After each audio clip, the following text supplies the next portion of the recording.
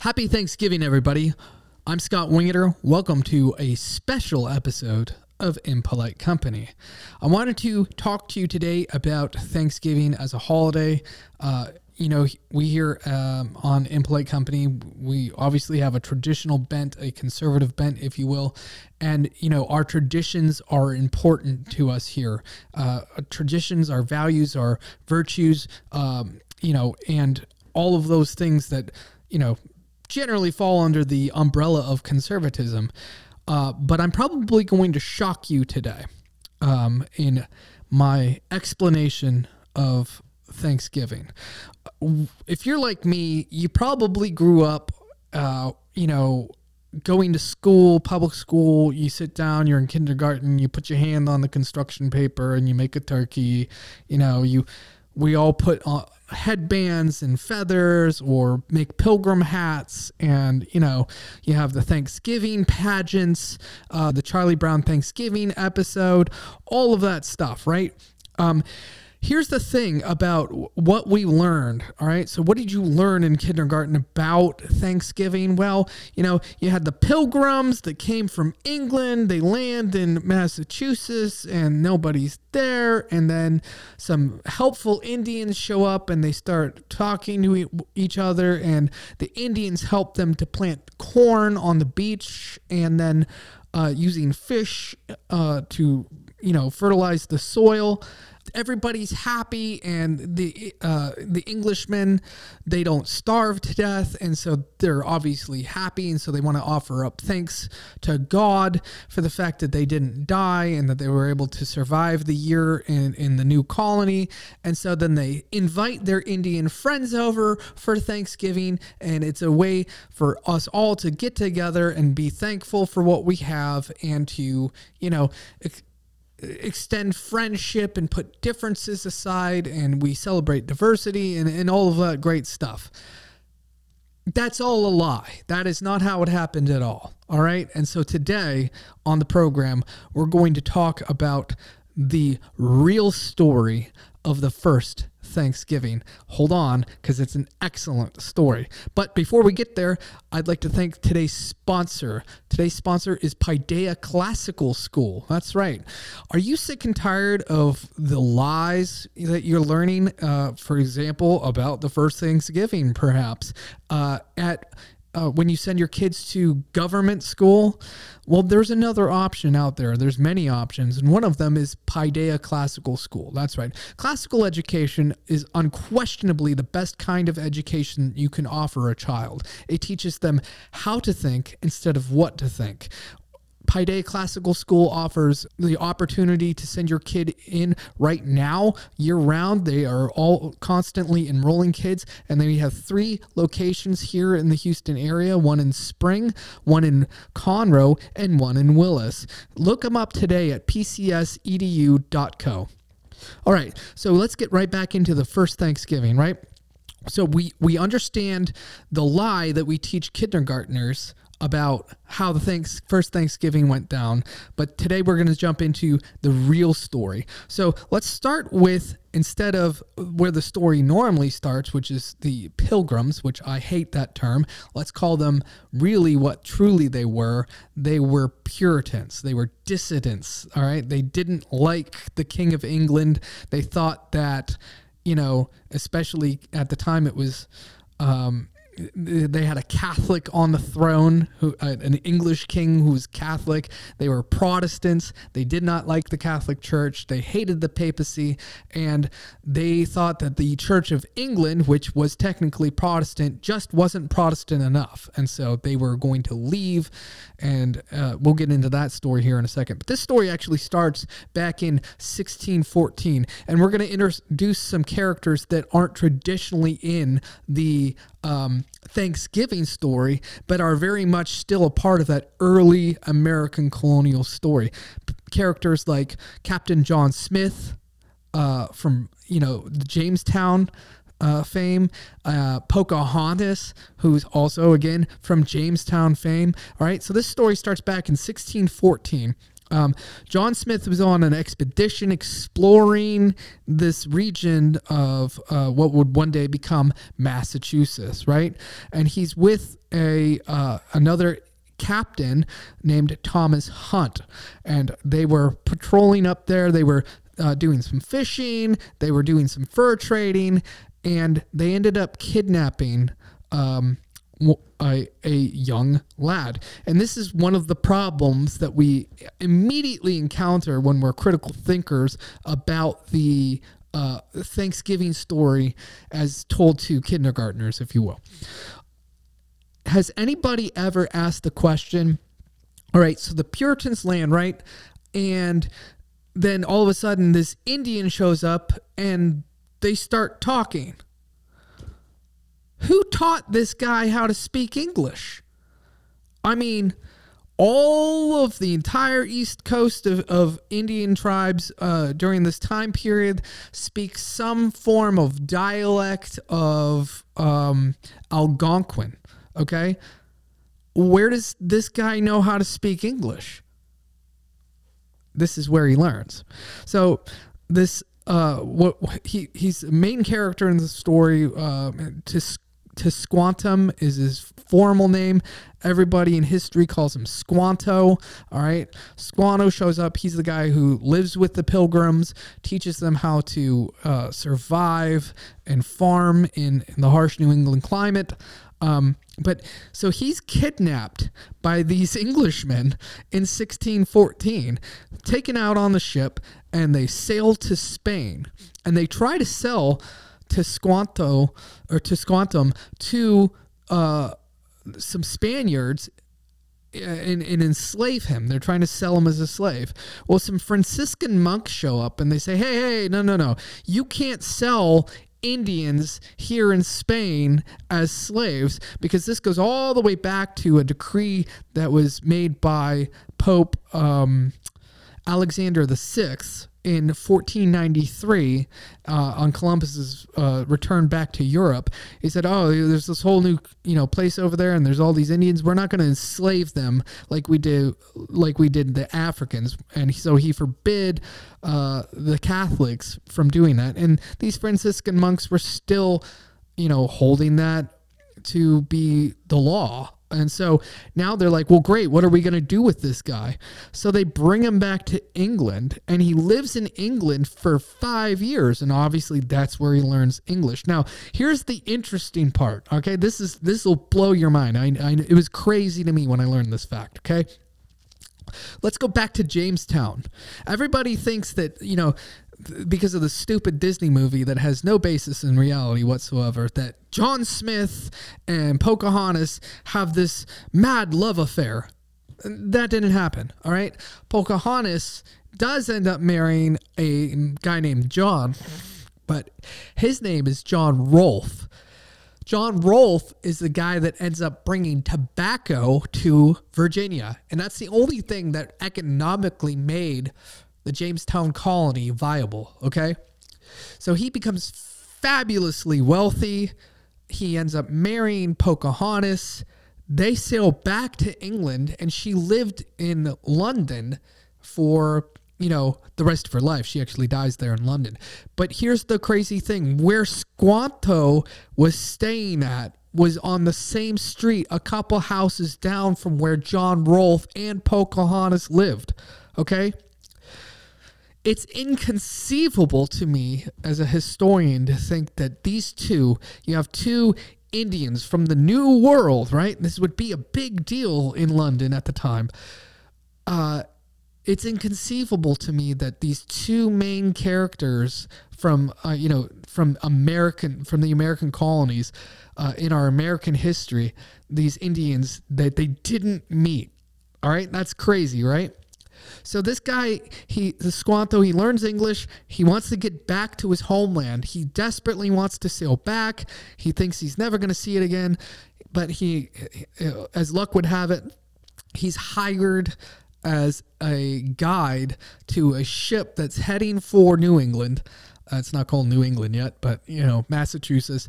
And he's going to help this guy explore. Well, that's his ticket back home, right? Well, when they get there, two things happen. It's interesting that what occurs here is everybody that this guy has ever known. He was from the tribe called the Patuxet. Okay, they're all dead. All right, every last member of his tribe, every last member of his family, everybody he knew, everybody he grew up with, anybody that everybody, they're all dead. They all died of a smallpox outbreak that happened in 1615, like a year after this guy was, carted off and kidnapped. So he's just devastated. And so he's clearly upset. And there's another tribe called the Wampanoag who are there. He arrives on shore. He meets some Wampanoags. He tells them what happened. They tell him, hey, everybody that you knew is dead, bro. And he's very clearly, visibly upset. And they're like, well, what are we going to do with these guys? And Squanto's like, let's kill them. So they massacre this English crew, right? And they're dead. And that's the end of their story. But that's how Squanto learned English and was introduced to Englishmen. All right. So now let's get over to pick up the story where we normally do. All right. So you have the Puritans. They don't like the king. He's Catholic. They want to leave. They immigrate to the Netherlands for several years, but they don't like it there. They don't speak Dutch, even though, they're able to go to the Netherlands because the Netherlands had this crazy new liberal idea called freedom of religion. And so that's why they went there. So they're able to practice their religion, but no one will give them jobs. They're foreigners. The Dutch really don't like the English. It's a problem. So they decide, all right, we're going to leave and we're going to go to America. And in fact, they were originally supposed to set out for Virginia. Okay. Now, when I say Virginia, I'm not talking about like the Commonwealth of Virginia as we see on a political map in the United States in 2022. All right. Virginia is this general area of the East Coast of America. Okay. And where they're specifically aiming for would be modern day New York. All right. And they called it Virginia at the time. They originally have two ships that they're going to set out on. They get there. One of the ships, after they take off and they're heading towards the New World, this is in like August of 1620. It starts taking on water. They have to turn back to Plymouth. They're trying to fix this ship. It's awash. It's not really fixable. So 102 people crowd onto the Mayflower and they're like, all right, let's go.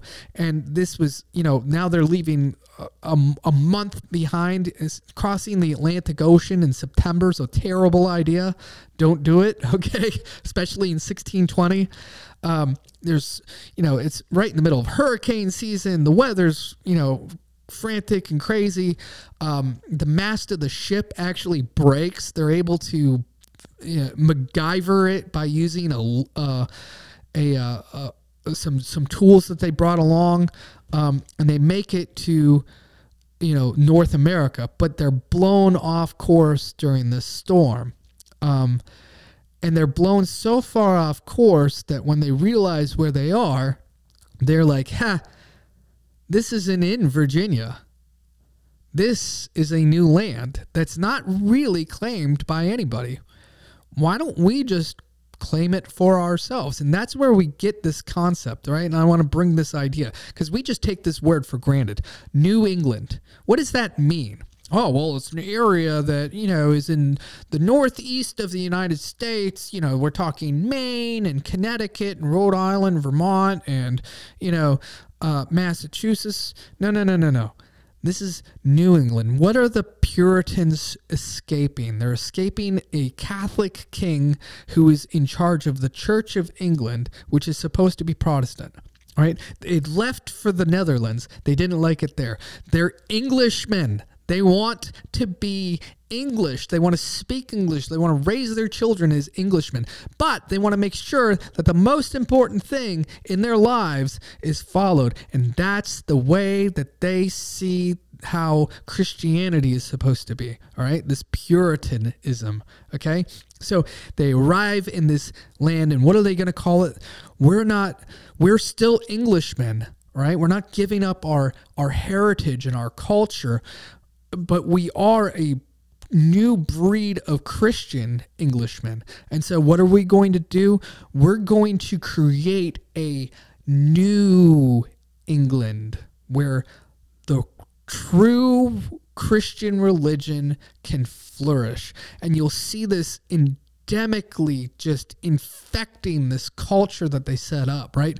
So that when you fast forward, 100 years later, during the Great Awakening, it's still vibrant in this idea of this new England, right? When you read sermons about, quote, the shining city on the hill, all right? They're still holding on to this dream that these, pilgrims brought with them from England to this new England that they're establishing. So they land on December 21st, 1620. They are in the wrong location, but it's okay. They immediately make the Mayflower Compact, right? Which is this social contract amongst themselves that they were going to follow these certain set of rules, right? And that they're establishing this New England, all right? And that's, you can read the Mayflower Compact. It spells it all out. They get on shore. They're like, all right, we need food, all right? Because arriving, I don't know if you know this, arriving in New England in, December, late December is, a horrible plan, right? It's snowy, it's cold, you can't grow anything. Their food rations are starting to dwindle. It's bad. They end up finding some corn seed that was locked away in basically like a food cellar. They're like, cool, well, there's nobody here, so we'll just take this. They think that this is this virgin land. And to a degree it was, because the original inhabitants who, that lived there had all died of smallpox, 5 years earlier. So, they're like, cool. Well, they claim this territory. They set up a shop. They start building houses and everything like that. And who should just approach these guys one day but this guy named Tesquantum, right? He's the last survivor of the Patuxent. He's been kidnapped by the English. He greets them, and their jaw hits the floor, right? He goes, "Welcome, Englishmen." What? How does this guy know English? We've already been over that, right? He ends up acting as the interpreter between the Pilgrims and the Wampanoag chief, a guy named Massasoit, and they are able to help one another out and establish this peace treaty. Tesquantum ends up teaching them, hey, if you plant some fish into this poor soil right here, it'll help give the ground some nutrients. You can grow corn. The Englishmen, they don't know how to grow corn. It's not because they were terrible farmers. This is 1620. They don't have corn in England. Corn's a new world crop. So they start growing corn, they hunt fowl, they fish, they hunt deer, and they're able to eke out an existence at a cost. Out of the original 102 passengers on the Mayflower that came over from England, about half of them die in the first 3 months in the New World. And so when you fast forward then to like early October of 1621, they made it. They have their houses built. They have planted crops. They have, the fruits of their labor from that first growing season, in the spring and then the summer. And they think, okay, I think we're going to make it. Praise God, right? And so they end up having after the harvest, a day well, not even a day. It's actually 3 days of Thanksgiving. And so there was about 53 pilgrims, if you will, at the first Thanksgiving, and about 90 Wampanoag. They hunted a bunch of fowl. The Wampanoag brought several deer that they hunted, and they sat down and they feasted. And that's where the real... That's the story of the real first Thanksgiving, right? We don't talk about that in kindergarten. The Puritans ended up gaining the trust of the Wampanoags. The Wampanoags used them as allies. They made a non-aggression pact together. When another Indian tribe tried to attack the Wampanoags, the Puritans went out with their guns and, kicked their chiclets in and took their candy.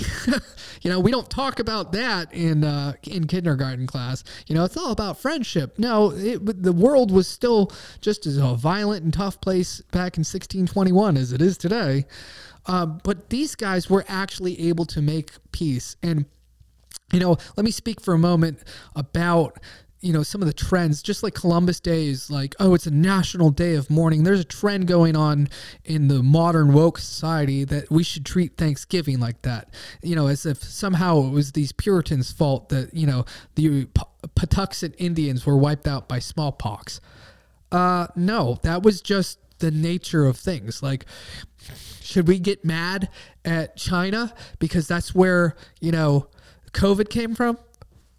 It's the same thing, the Indians that died of smallpox. It's not like people brought that disease over. Like, we're going to show these guys.